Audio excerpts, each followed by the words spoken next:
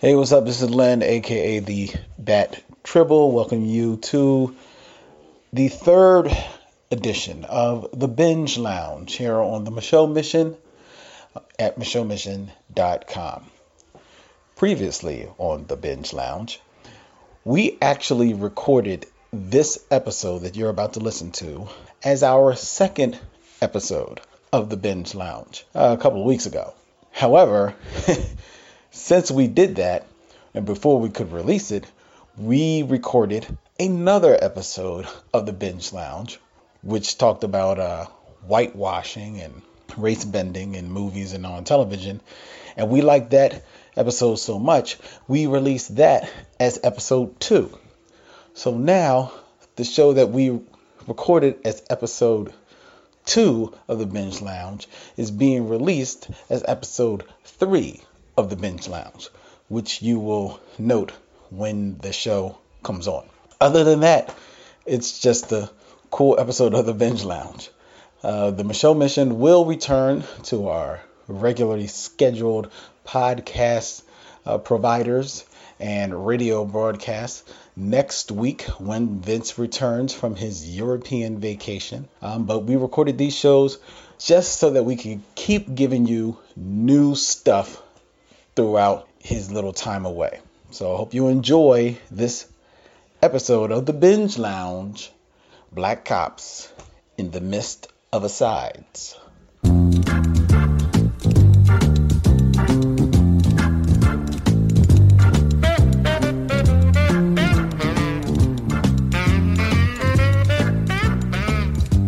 Hey, what's up, everybody? Welcome to the second episode of the highly anticipated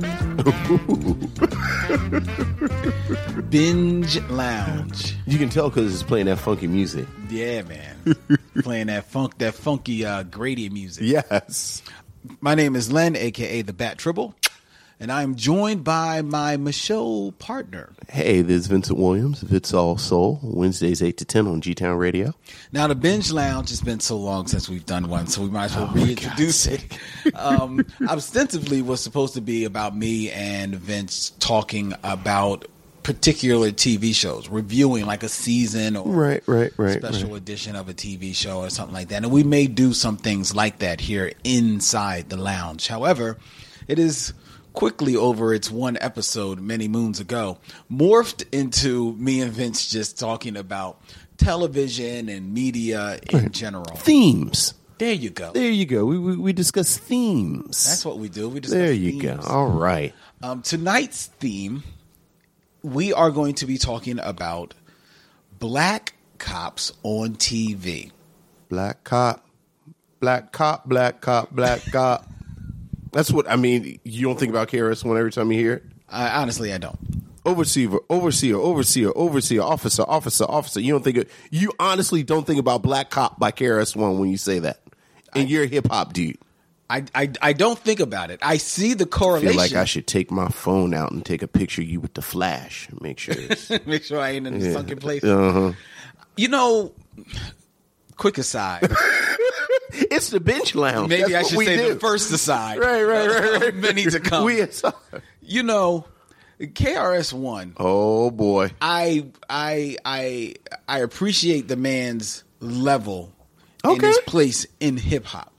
And he is widely considered, and rightfully so, one of, let's say, the 10 best, if not top 5 best MCs of all time. Ooh.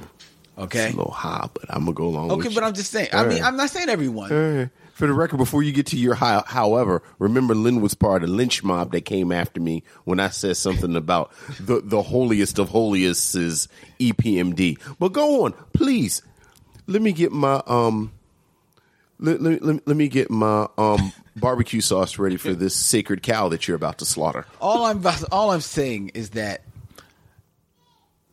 all that being said, I find KRS-One problematic. When I think about my enjoyment of the dude, and a lot of the teachings and philosophies that he preaches upon in his work, yet Yes, he is a philosopher. He is a philosopher, He but teaches very deeply. He teaches deeply, but I sometimes think he teaches hypocritically. Oh no! And oh my goodness gracious! At least this is it right here. At least there was a time. I can't speak of maybe in the last 10 years. He gonna jump on stage and fight us like he did PM Dawn when they talk crazy about him. Well, that would be nice because it would be the first time I've seen him on stage in a long time. Last time was when he was supposed to play at Odunde here in Philadelphia. Yeah. And he never made it to the stage. Oh. So much so that by the time they finally announced, here comes KRS-One, it was at the time when the city cut down the power. Oh my goodness. He was like 3 hours late. See, this is why you got to listen to the Binge Lounge. I had no idea this was going to happen. So go ahead, hypocritical. So I just problematic. I find him because sometimes. He preaches and philosophizes on the merits of hip hop. Yes, and the power of hip hop to enact social change. Yes, here in America, and it is so. Yet he himself has been sometimes, again, it's been a long time, but he's been more than a bit of a braggart or braggadocious. He's been like a bit of a bully at times. Oh my goodness! To some, I mean, you think about how inclusive he always preaches about how hip hop is, and yet he's the dude that threw my man from PM Dawn off of the stage. Oh, he whooped his. I mean, again, this was maybe 30 years ago, but it was at least 20. I mean, it was like 20 years. It was like 20 years ago, but if you killed somebody 20 years ago, you're still a murderer. In Chris's defense, the PM Dawn dude was talking real crazy.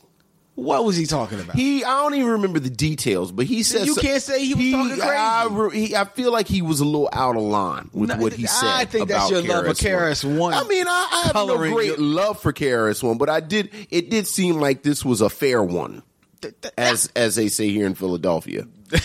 They didn't say fair one in Baltimore? No, we didn't. I learned that here. Aside number 2, I was in Baltimore recently for Regeneration Who.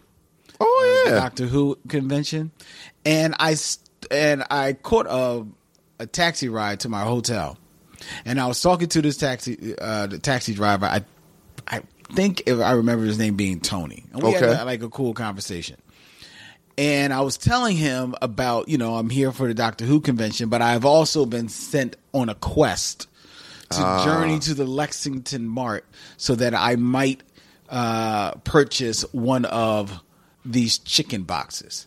Yes. At which point he, born and raised in Baltimore, yes, stopped the taxi because he said, dude, ain't nothing special about no chicken. He said, you coming from Philly, right? I said, yeah. They got Chinese stores in Philly? I said, yes.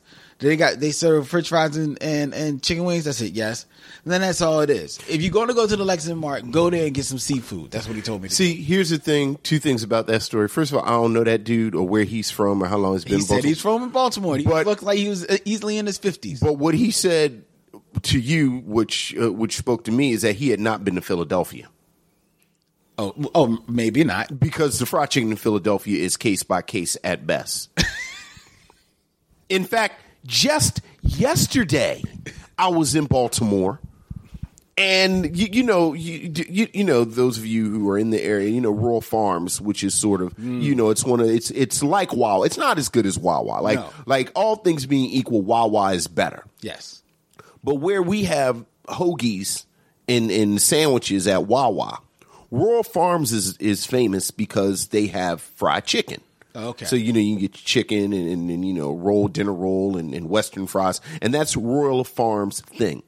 And I said approximately 24 hours ago, we stopped at a Royal Farms in, near White Marsh Mall. So it's not even like it was dead up in the community. Right. And I got a better chicken box at random Royal Farms than I do at, and I'm not going to name all, because we have some very well-established soul food restaurants here in Philadelphia. We do. And spotty at best. And I said to my wife, why do I get better chicken wings from random Royal Farms than I do at, and then I named a couple of names that I'm not going to disrespect those restaurants. So there's that.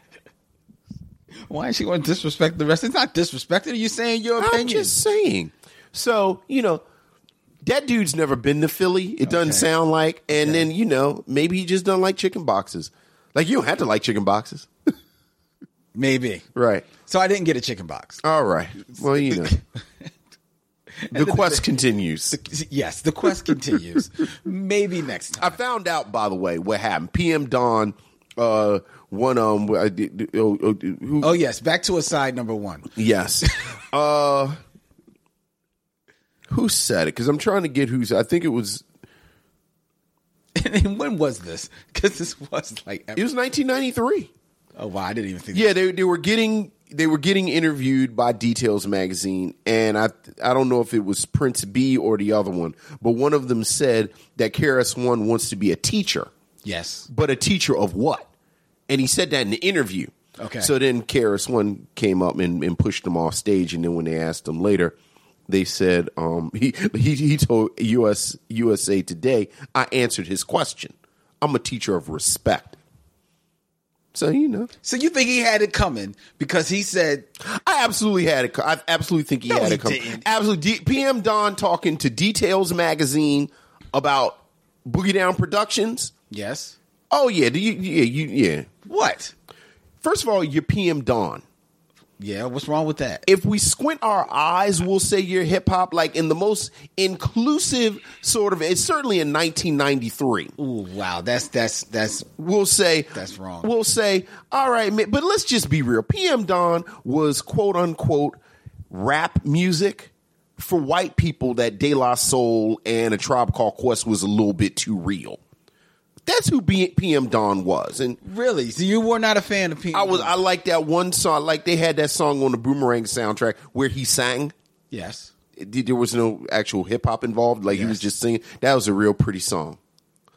And it was. In the night, in the movie, it's after Marcus and Halle Berry's character have broken up. Yes. And he sees the bus drive by, and it's the painting on the side of the bus. It was her famous painting. Right. That was in his apartment. And then they played the song, the PM Dawn song, and he was real sad. And that's and that was like, oh wow, it's a pretty song. But PM Dawn wasn't really part of hip hop culture in 1993. Like when they grouped the hip hop dudes and they took it, like that wasn't really their lane.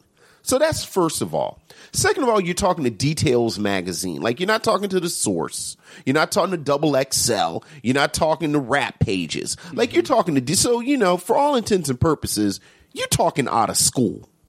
Okay. So in 1993, I absolutely see somebody telling KRS-One that PM Dawn, these people that nobody likes but white people, were talking to some other white people real slick about you, KRS-One. And KRS-One said, well, that certainly won't stand. Wait a minute. First of all, you're not going to disrespect KRS-One. First of all. And in KRS-One's defense, like he didn't shoot nobody. He didn't, He pushed the dude off a stage. He pushed the dude off stage for no reason. If he wants to have a conversation with the dude and he wants to be intimidating in his conversation, it is the that's classic reason. It is the reason things happen right now, and the reason is always keep my name. Finish it for me, Len. Keep my name out your mouth. Out your mouth.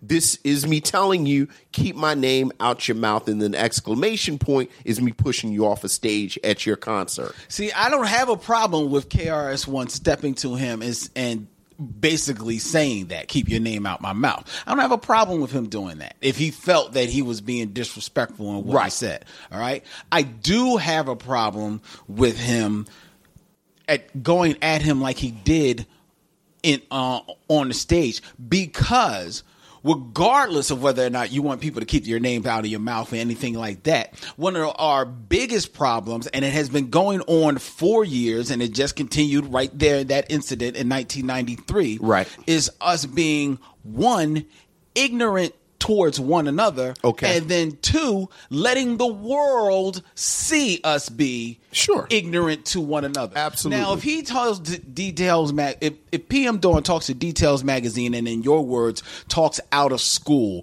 talks to the wrong people, right, about KRS-One, and if everybody in hip hop or in musicdom or whatever feel like he was wrong with that, then that's cool for them to feel like that, and they'll give him the cold shoulder in the music world. Then KRS-One pulls up on them backstage at a concert, wherever, in a restaurant. Yo, man, let me holler at you, let me talk to you for a little bit. And they go into a door behind closed doors, and behind closed doors, whatever happens. That's KRS-One stepping to him, mano between me and you, bruh.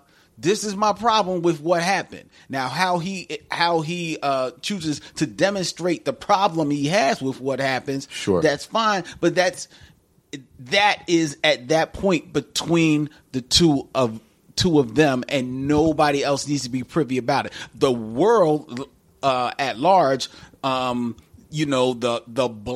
black sphere of 1993. Trust me, we would have known what it. What so you're saying, down. Like we know about other things. So you're saying it was the public part of it that you find distasteful. That's the part I found distasteful about what KRS-One did. Okay. And I kind of see your point about PM Dawn talking to Details magazine, maybe being out of school, even though I think that if he had said the same thing to The Source or something like that, some might say that might have been even more problematic. Right.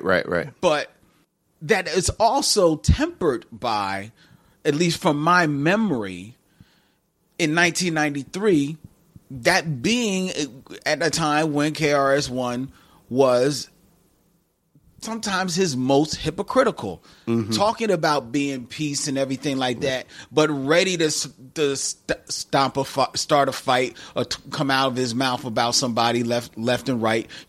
There are rumors, unsubstantiated, I should say, about maybe some misogynistic, things that he may have perpetrated around that time as well. So I do feel like around at that time, that's the time when KRS-One was a little like, yo, man, which side of the coin are you really talking here? Right. You know what I'm saying? And for PM Dawn, maybe out of school to Details magazine, but nevertheless, to at least be able to just articulate that, then I don't necessarily have a problem with that. All right. Okay, well, that aside is done. All right. So we're talking about black cops. Black cops. What you gotta say about black cops? There hasn't been a whole lot of black cops on television, certainly very few and far between, that have been at the lead of their own shows. Oh yeah, not at all. And mind you, the trope of police officers being on TV, whether it be in ancillary characters in TV shows, or more often being the lead on TV shows, is something that dates back to Car 54. Where are you? Right. Yet when I was looking into a story about, talking about this, about black cops on television, I was amazed that you've got to go back to, well, of course, I guess, and he's not really a cop, but you go back to I Spy with the equally problematic Bill Cosby. Yeah. He's not a cop, but he's a spy. Right. Yeah, and you've really bent it, including I Spy. Yeah, you've bent it there. Really, I had the first one where a black cop is the lead on a show. Mm-hmm. I think was the Shaft TV series. Was that after Get Christy Love? The Shaft TV series, I think. Oh, that's a good question. Was that after? Because Shaft is so funny. Because I just looked it up. I think Shaft was 73. Then that was that was before. That was before. That was before Get Christy Love. 74. Yeah.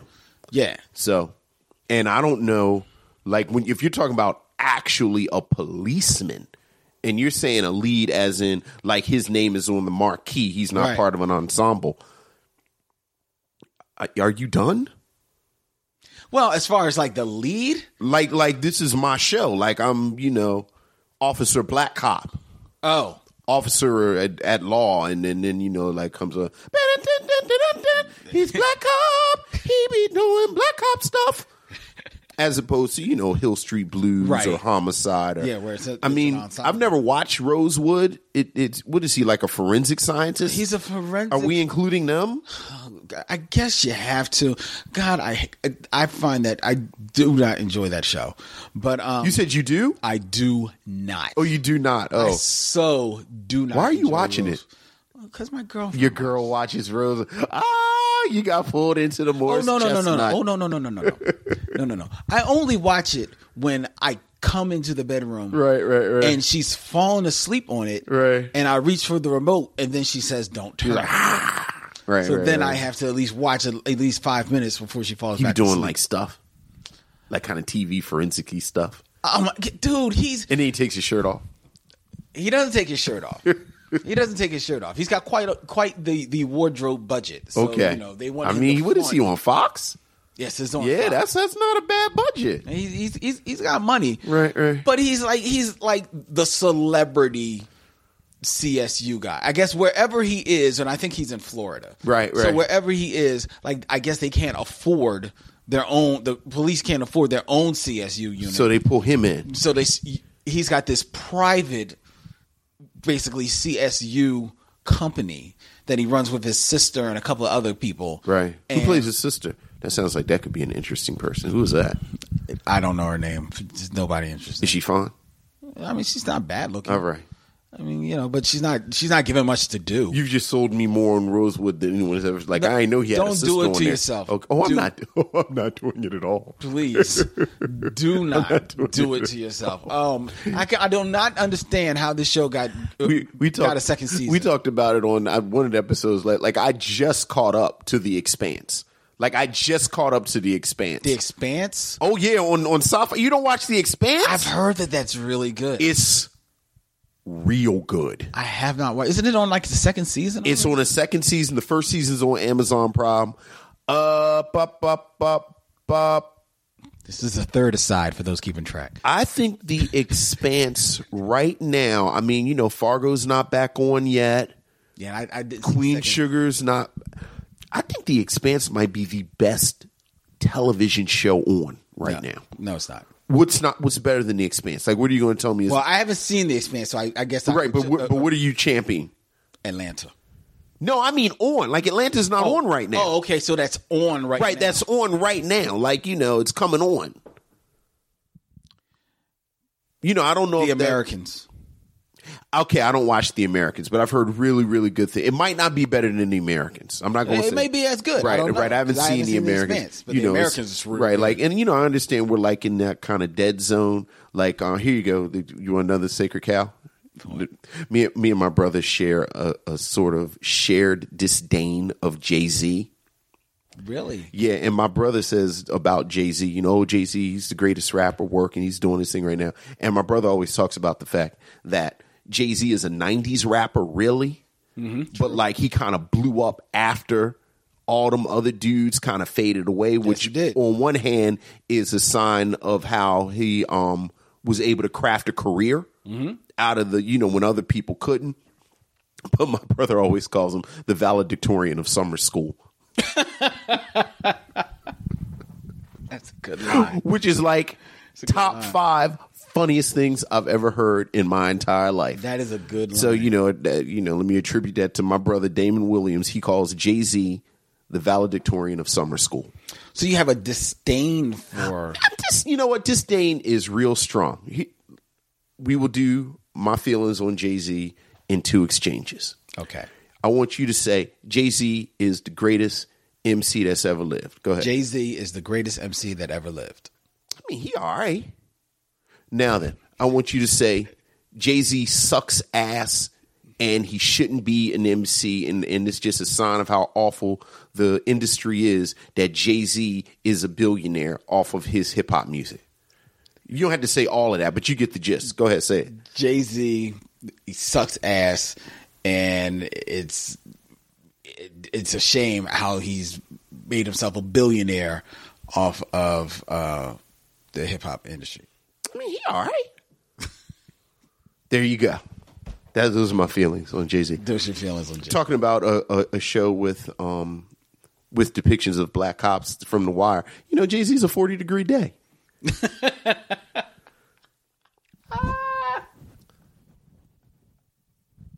You know, 30 degrees, people get their on because it's cold. 50 degrees, people, you know, got a little pep in their step because it's a little warm. 60 degrees, inwards is damn near barbecuing. But ain't nobody talking about a 40-degree day. And you all have been bringing me too many blankety blank 40-degree days lately. Yes, you have. So Jay-Z is a 40-degree day. 40-degree day. I mean, you know, yeah, you know. But about black cops on television. I mean, the fact that we have all this time for all of these asides, I think, says a lot, though. Like you say, you go back, like you have Get Christy Love, and then you have the Shaft television show from the 70s. And there are, because I thought we were going to talk about ensembles. I just assumed we talk about ensembles. Well, we can get into the ensembles. Because I don't know, like, what's after the two that, I mean, you could do Lincoln Heights, which technically he was a cop. He was a policeman, but it was really more about his family. Oh, yeah, that's a family drama. But the one we've been asked to talk about, Your Man. Yeah, but Hawk wasn't a policeman. Okay, true. Right. I mean, you're saying a policeman. All right. Yeah, right. He wasn't a cop. Right. He wasn't a cop at all. No, he was not at all.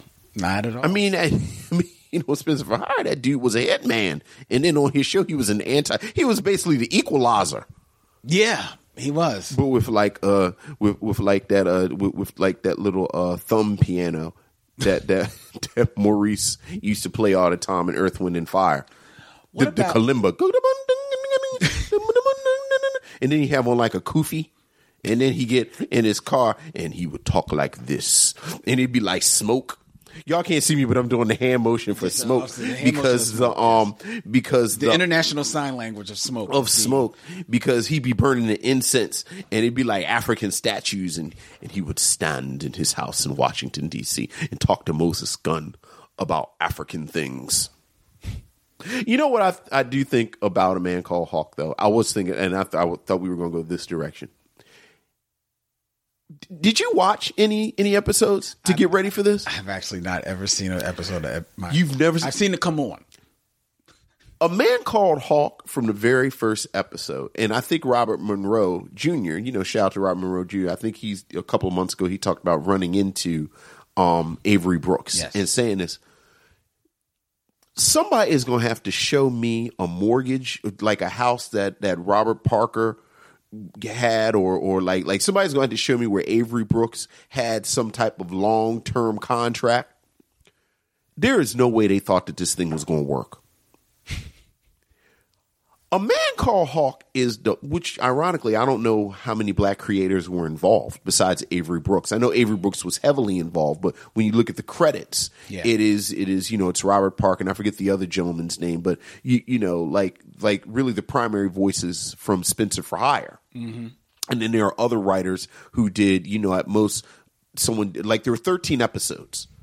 And wow. And if you look at the other writers, I think one writer wrote 3 episodes. Okay. But the rest of them, it's like this one wrote one episode, this one, and then Robert Parker was a writer on 13 episodes. So I think it's fair to argue that this is like the primary voice. Yeah. And I think both of them are white. Mm-hmm. But Hawk is so black that it's no way somebody thought that this thing was going to be on long enough to be syndicated. Or you think it was too black for the room? It was too black for my room. Like, I remember watching Hawk when it came on and going, this is so black. What made Hawk so I think the attention to detail about culture, like I'm joking about the African statues and the kalimba and the incense, but it really was like from scene to scene, this real attention to a African aesthetic, if you will, or an African American appreciation of this aesthetic. And fully painted in a picture, what year are we talking about? This is 1987, 88? 89. 89. Okay. Yeah, 1989. And then you talk about the people who ended up on there. It's like, Angela Bassett is on 3 episodes. We talked about Moses Gunn, Charles Dutton, Wesley Snipes, Keith David. I mean, it goes on and on. Earl Hyman, Troy Bear, Vondi Curtis Hall. Like, it really was the showcase for black for them to certainly get their start, because it was set in Washington D.C. Yeah, and unlike certain shows that are set in black cities, yet somehow the cast is all white. Walking Dead, this was a show that really reflected. No, seriously, why is there so many damn white people on The Walking Dead? Like, have you been to Atlanta? Damn, it's like 30 white people in Atlanta, and all of them lived? There are a lot of black people on Walking Dead. For 15 minutes. They're dead. Right. I saw the sister, because I don't watch The Walking Dead, but I saw they were trying to be coy about the sister that's going to be the lead for the new Star Trek movie. Yeah, and I saw there was some wringing of hands. Oh, no, but she's on The Walking Dead. And people were all like, oh, like the makers of The Walking Dead were like, oh, it's okay. Well, I was like, really? Like, we really gonna act like they're not gonna kill her? Like they did Cuddy and Everybody Hates Chris and Carver from The Wire, and those are just the 3 that I know off the top of my head, and I don't even watch The Walking Dead. Like, I just see black people say, oh, it's kind of famous black actor is going to be on The Walking Dead. And I'm like, for how many episodes? Well, she was on the show. No, she was on the show. She's been on the show for like about a good 3 seasons. Has she really? Yes. I didn't know. She's been a regular. She's been a regular on the show. This was season 7. She's been on the show. It may be closer to 4 seasons. She came before or after Michonne? She came after Michonne. Oh, well, she should have known. Dude, she's been on there for 4 seasons. I'm just saying. And trust me, the only reason I think she got killed and anybody could have died on this show. Is to be on Star Trek. Well, she anybody can die on this show. Let's not act like Daryl's going to die. Okay. Daryl or Michonne. Michonne. Everybody else. Or Negan. Negan eventually will die. He has to, because he's the villain. So eventually he has to die. Do you read the book? How are you about spoilers? I'm not up to. I've heard some things, and I'm trying to avoid them. But the show does things differently. Has deviated widely from the book. Widely from the. You read the book. I mean, I don't read the book anymore, but I read it for like 100 issues. So I read it for 100 issues. Culture Kings is a podcast on the How Stuff Works network, hosted by comedians Jaquez Neal and Edgar Monplaisir. Every Wednesday and Friday, these 2 friends dive into topics ranging from sports, music, to movies, style. They wonder whether or not Donald Glover is a genius or a weirdo. They continuously decipher Kanye West's tweets and behavior. They also have recurring segments like Queen of the Week, The List, and Top 5s like Marvel movies and video games. Listen to Culture Kings and subscribe on Apple Podcasts or wherever you get your podcasts, and find out the best way to eat a taco. Oh. What's the best way to eat a taco, Vince? With your hands? With your hands. Also with salsa on top of everything to hold the ingredients down. It's like a layer. It's the layer. Right. So that the lettuce doesn't fall off. Can't have falling lettuce.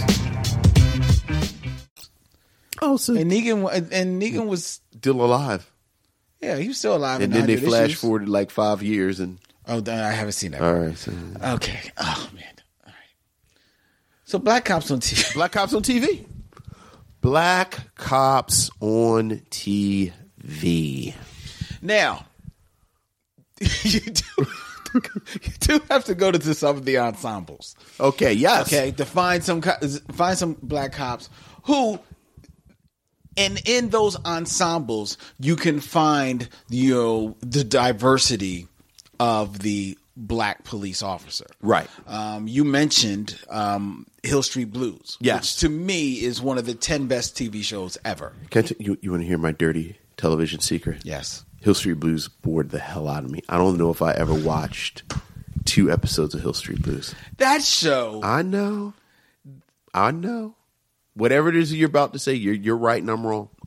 You are wrong. I know. Because Hill Street Blues I know. is just mwah. I That is know. the beginning of prestige That is television. what everyone tells me. That is where it started. It is. It's kind of like I've been to all the Despicable Me movies with my daughter, and as soon as I've slept through 2 of them and the Minions movie, it just done hook me.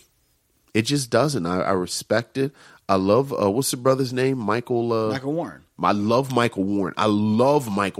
And he was I know. him and Charles Hay Jr. were like the soul, like they were the heartbeat of that show. I love Michael Warren, and I just and for those who don't know, Hill Street Blues, because it is old, it's from like early 80s. Yeah. It was basically about this police precinct in this fictional city, this fictional I just urban found that out. I urban thought it was New city York. that they never mentioned the name of at all. Okay. They never mentioned the name. And it was about this police precinct. It was about the cops. So it was about the boys in blue, and it was about the detectives. It was about the chief of police, the chief of detectives. It was about the politics that they had to deal with. It was about the crime that they had to deal with. It was about their personal lives. It was the show, like I say, that heralded the introduction of what we now know as prestige television. It was a very low rated show when it debuted on the NBC, but would go on for at its time to win more Emmy Awards and rightful Emmy Awards than almost any show of the 80s, and it may still be close to the top as far as total rewards that it amassed, and it was rightfully so. It was a show that was rich with drama, comedy, suspense, intrigue. It was written just like it was just like prime the dialogue off of that show, and it is from there that you can trace the footsteps to Saint Elsewhere, which followed it in the 80s, and the show that introduced us to Denzel Washington, and for what it did to cop shows, its DNA is all in NYPD Blue, and in The Wire. Even The Wire, which is rightfully heralded as one of the top 5 greatest shows of all time. It's Hill Street Blues DNA is in there. And then Michael Warren as one of the beat cops, and then Tareen Black as one of the detectives back in the 80s, always rocking out with his afro and his toothpick in his mouth. And he was just like, he was cool, but he wasn't like Shaft Superman cool. Mm-hmm. You know what I mean? He definitely had his faults and his warts that would show. Now they didn't show a whole lot because his partner JD, who was played by, I can't remember the actor's name, this white guy, had a crazy amount of warts. But it was just I was like, oh my God, it's a crime that only the first 2 seasons are on DVD. Was it as good as In the Heat of the Night, the television series? It was. I'm just asking questions, Lynn. I'm just asking questions. Then I'm answering your questions. Okay. It was better. Carl Weathers was in a couple of those seasons. He had on a really tight shirt. You know, Carl Weathers is on TV again now. I saw he was going to be on something that I'm not watching. He's plays I guess more or less like the lead DA in Chicago. Y'all can't see me hunch my shoulders. Like I just did the thing. Like it's going to go over the radio. Like I didn't care enough to make a noise. You sure did. I didn't care enough to make a noise. Like I didn't even go. Like you ever see commercials for stuff and you're mad that they wasted 15 seconds of your life with the commercial because you know you're never ever going to watch it. That's true. Or, and I'm going to go ahead and put my wife out there. My wife DVRs. What is the name of her soap opera? Not Days of Our Lives. Brave and the Bold? No, it's one of them. Young and the Restless? Young and the Restless. Yeah. My wife DVRs Young and the Restless. Hey, honey, I just put all your business on the street. Oh, I hope she don't fight me like KRS-One did PM Dawn. She gonna come in here. She gonna come in here and knock me out as we're taping the episode. But she Take my name out your mouth. Take my name out your mouth, Vince. So she DVR'd. She come in here and just Superman punches you. That would be terrible. Anyway, she DVRs The Young and the Restless. And, sometimes I'm sitting next to her while she's watching it. And, fast forwards the commercials. And you know how here's the secret for the DVR folks when you all want to fast forward. Whenever they show a commercial for a show on the same network as the show you're watching, that's a clue that your show's about to come back on. Yes. So when you see a commercial for a show on that network, you can stop fast forwarding or at least slow down. Yes. That's a little pro tip. So anyway, she slows down. And it's always some what's the binge lounge? Do we curse on the binge lounge? No, because this is going to be on the radio. Okay. So I already got two places I got to. It's always some random ASS show on CBS. It's always one of these CBS shows where, and I've talked about this before. It's like a white guy in his late 50s kind, it's like Mark Harmon or Scott NCIS or Scott Bakula, like one of these white guys who's a little older but still like a good looking white guy, and he's in charge of a group of people.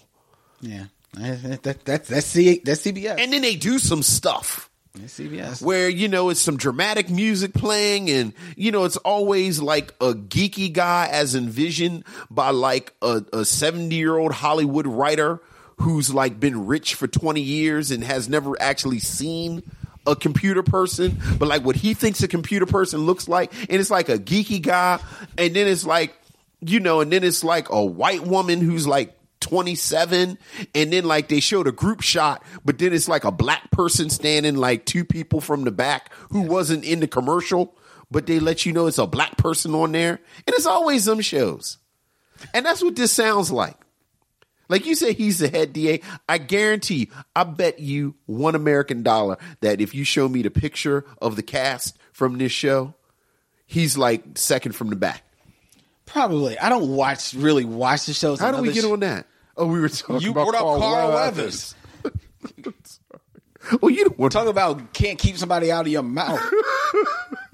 Carl Weathers been on every show of the Michelle Mission. I'm glad Carl Weathers is working.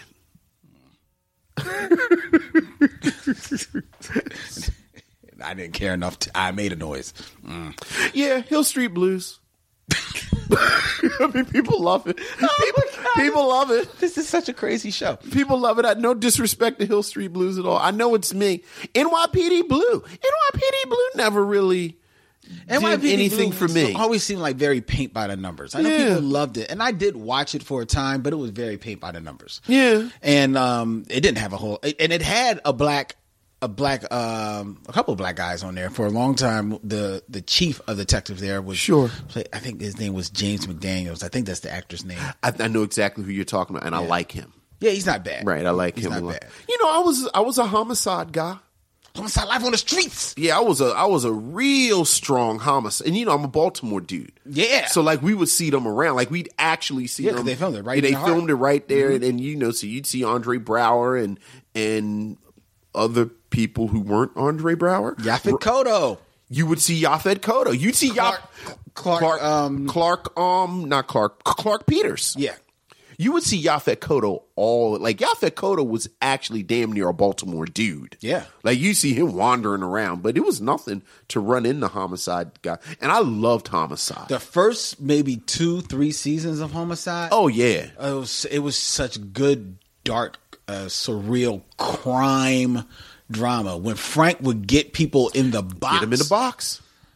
Woo! Get him in the box. I mean, Andre Brower is still a bad Yeah. actor. I mean, he's just a bad man. But this is where he made his bones. And he was lean. Oh, yeah. Like yeah. lean and hungry. Man. He was Andre still Braugher. hungry. Yeah. He was still hungry, man. Yeah. You know, he found his way to a couple of steakhouses since then. But, Hey, well, you know. he still kill it, though. Yeah. Oh, I'm gonna start life on the street. You watch Brooklyn Nine-Nine? No, I'm not. I don't watch it. I've seen it a couple of times and it's funny. And Andre Braugher's on there and Terry Crews. It's very funny. It is. It's funny. It's very funny. It's funny. I just don't get around to watching it. It's actually a casualty of my DVR switching.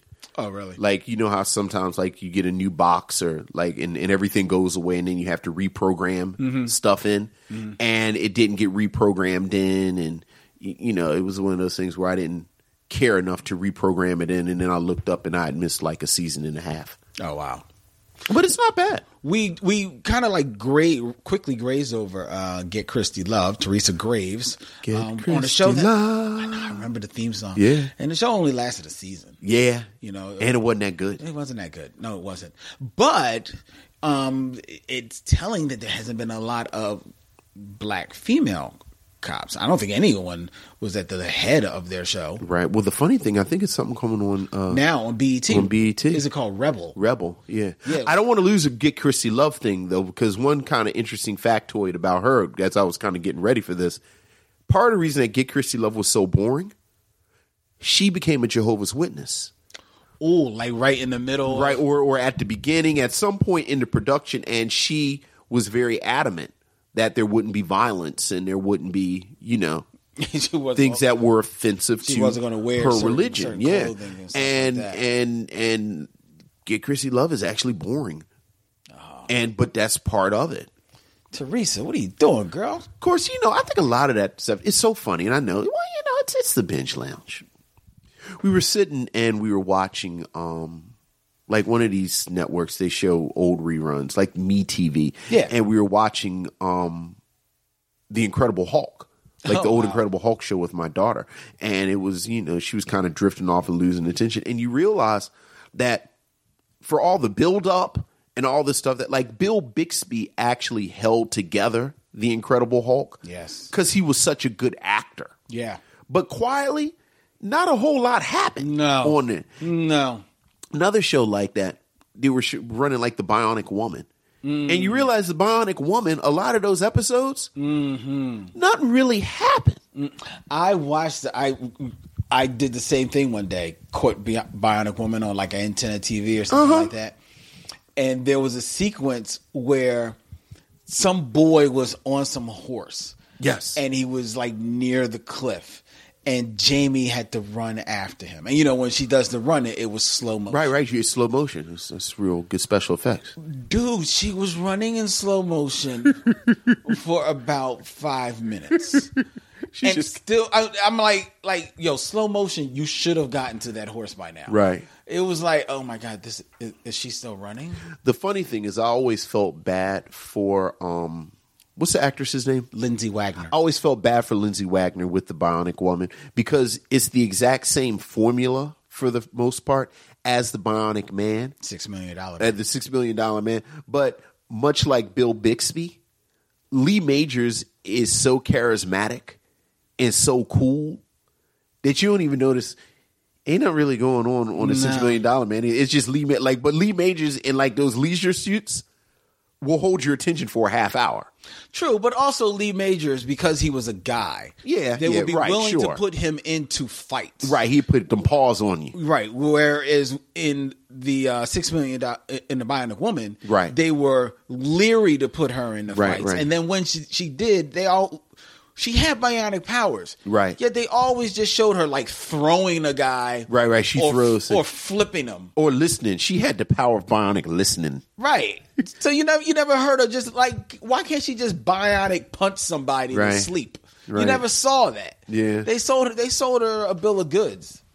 Is that the worst reboot ever? Like, is that like on the list of bad reboots? Remember they rebooted the Bionic Woman and it was the worst thing ever, and you watched it for like 3 episodes because you were confused by how bad it was?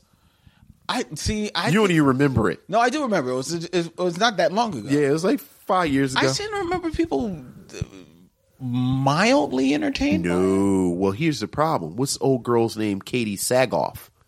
Katie Sackhoff. Yeah, from Battlestar Galactica. She played like a villain on like 2 episodes, and it was so apparent that she should have played Jamie Summers. Oh, okay. So that's why. And then people were like, dude, we need to. what are you doing? We need to switch up here. Yeah. Well, I'll tell you a reboot. Remember a couple years ago. Side number 5. Remember a couple of years ago, speaking about black cops on TV and a black woman at the lead, they rebooted the movie Minority Report, and they put Megan Good at the head of that. Yeah. That was rough. I mean, you know, Megan Good in a skin tight cat suit to hold you for 3 episodes. Yeah, but that was a rough show, man. The skin tight cat suit couldn't hold you. It couldn't hold me because I was looking at her fake eyebrows. Right. Fake eyebrows took me out of it. Also, and I don't think much of Megan Good as an actress, with all due respect. Well, you know, I don't. I just fight for her in East I think Bayou, she left it all on the Bayou. Yeah, but it was a boring show.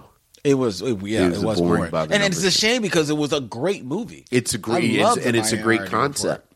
There's another black cop on TV. Who? That we are missing. Who are we missing? Well, yeah, it's TV. What? Misty Knight. On Luke Cage. Well, that goes without saying that we're fans of Misty Knight on Luke Cage. I mean, come on now. You know, that goes without saying. Yes. Although, you know, even that is sort of, and we talked about this with her and we've said it publicly, it's almost like a backdoor pilot going on, like it's the Luke Cage show. Mm-hmm. But then you have this other storyline that in a lot of ways was more engaging than the main storyline. You talking about Misty Knight? I'm talking about Misty Knight and Misty Knight at the police station and Misty Knight with the other policemen and all of that. And then you have, you know, but it's about Luke Cage. It's about Luke Cage. But honestly, the and as good as Simone is, and she's fantastic on the show, but the other story I want to hear was Cottonmouth. Right. Then they killed off Cottonmouth, which, you know, I want to see that whole family. Which, back to The Walking Dead, like Robert Kirkman saw them kill Cottonmouth, and he looked at Negan and then put his arms lovingly around Negan and said, "Don't you worry, you ain't going nowhere. You ain't going nowhere." And I loved Alfred Wood. Like, I love the rise of Black Mariah, but I was like, did y'all just kill Cottonmouth? Mm-hmm. I would have made a different decision. Now, that being said, like, put him in jail. That being said, the episode when they kill him, it's a great episode. It's a fantastic episode. Maybe the best episode of the show.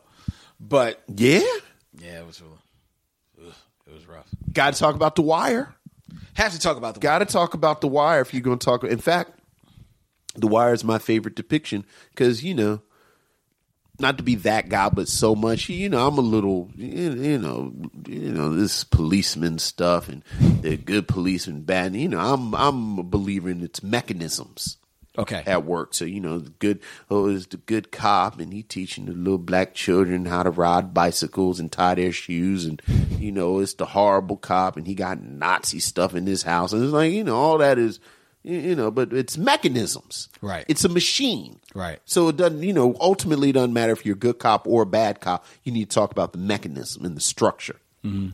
And I thought The Wire did such a wonderful job examining that. Like, this is a culture and this is a structure. And you know, like you talk about these moments in shows and in movies where, you know, you're looking at something different. Mm-hmm. And there's a great scene in the first or second episode where, you know, they're establishing the policemen and, you know, you've got the two guys like Carver and I can't remember his name. Carver and Herc. Yeah, Herc. And they're like the knucklehead cops. Yes, you know, they're like the brawlers. Mm-hmm. And then you have Kima, and Kima is a black lesbian detective, and you know, so it's like, okay, well, she's black, she's a woman, she's gay, so she's like, and she's smarter than them. Like, they established very early on that she's smarter than them. Right. And you know, you remember there's a scene where one of the corner boys pushes an older cop down. And of course, Herc and Carver jump on him and they just start wailing on him, stomping him and punching him. And Kima runs over. And, television has taught me that, when television talks about the police, it's, there are good police and there are bad police. They're mostly good. Yes. And they deal with the bad apples. And that's what television police tells me. So, of course, Kima's running over. And television has taught me that Kima is going to pull them off of this boy.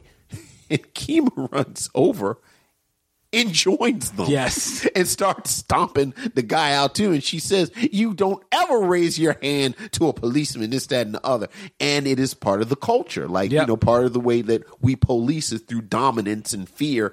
And, even though you've spent an episode saying that Kima is this, that, and the other, Kima still is part of this world. And so I love that show. Because, like you say, it's the mechanisms, and it is the cops dealing with the mechanisms of the street as well as the bureaucracy, or AKA mechanisms of their own political structure. Sure, that they are part of, and everybody heralds the whole storyline in the season that's all about the schools and the kids, and it may be one of the best seasons of television ever. Yeah.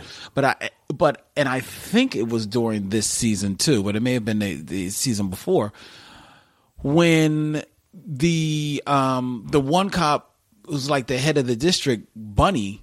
Yeah. Like Bunny Colvin. Bunny Colvin turns over like a whole section of the city. Yeah, Amsterdam. It makes it like drug free. Yeah. And I actually enjoyed that whole storyline about how that played out politically. That might be season 3. Yeah, and it's it might be season 3, right? Because it's before the kids are season 4, right? And the way it played out politically, and how the drug dealers were skeptical, but then soon, bought in on it, and how it, in a weird type of way, was working. I mean, until it started to collapse upon itself, right? But just and it mostly collapsed upon itself because not so much because it wasn't working, but because of the way that it had to be built. Right, it wasn't regulated exactly, and they didn't, to bring all in, of those cards start to bring in Breaking Bad. It was a half measure. Exactly. It wasn't a full measure. But I found that very, very intriguing. I enjoyed that season a great deal. Well, we're talking about the police right now, when we're talking about the police. But, I think that was everything in The Wire. Like, it was about sort of deconstructing these mechanisms that, do or do not work. Yeah. And certainly the drug war is one that, and it has my old mayor on there in a cameo, Kurt Schmoke. Oh, really? And Kurt Schmoke was one of the first people that I heard of that kind of floated decriminalizing drugs. Okay. Because everything, like this whole philosophy and this whole strategy towards the drug war isn't working. We need to think outside the box. Now, in fact, he was saying a lot of what you hear now. Yep. When we talk about the opiate sort of addiction problem that we have in America, and people are starting to say, let's treat it like a health care crisis and this, that, and now the fact that the opioid crisis is affecting white suburban people now, and now we're going to look at this more holistically, I'm sure it's just a coincidence. Of course. But Kurt Schmoke was talking about this back in the 80s, in the early 90s. Yeah. So that is a good show. I have a book that I actually co-written by Alan Sepinwall that is like the best TV shows of all time. And The Wire, like he lists the 5 greatest shows of all time. I think he has it at 1, doesn't he? No, he doesn't have it at 1. What's at 1? He has it, I think, if I remember correctly, is at number 3 or 4. What does he have better than The Wire? Because I'm a Wire's number 1 dude. Number 1, he has The Simpsons. Simpsons has been on too long. It's been on too long, but for the amount of time. Yeah, I see the argument. I see but I think it's been on too long. It's been on too long. Like those 10 years, there are 10 years of The Simpsons where it was the best thing on television, and then you can take another 10 years where if it's not one of the best things, it's one of the best on television. Yeah. So okay. Well, what's he got besides The Simpsons? That I'm pretty sure was number one, but I think actually at number 1B, the way he worked it out was The Sopranos. Yeah, see, Sopranos wasn't better than The Wire. I think The Sopranos was. I honestly do think. Y'all can't see me shaking my head. I do think The Sopranos was better than The Wire. Wire had a better cast. Wire had better storyline. Wire had a better cast. Look, I think the cast may have been comparable. Damn, how did I just forget his name? James Gandolfini. Yeah. Edie Falco. Mm-hmm. I don't know who you're thinking of. I mean, if you want to talk people who were on the entire show, I mean, what's my girl's name? The psychiatrist. Lorraine Bracco. What's Lorraine Bracco on every season? Yes. Lorraine Bracco.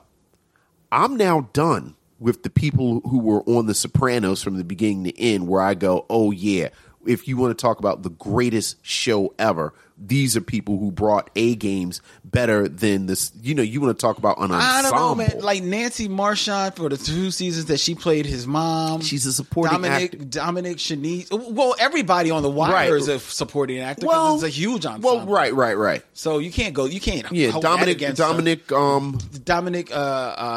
Chanisi. He played Junior.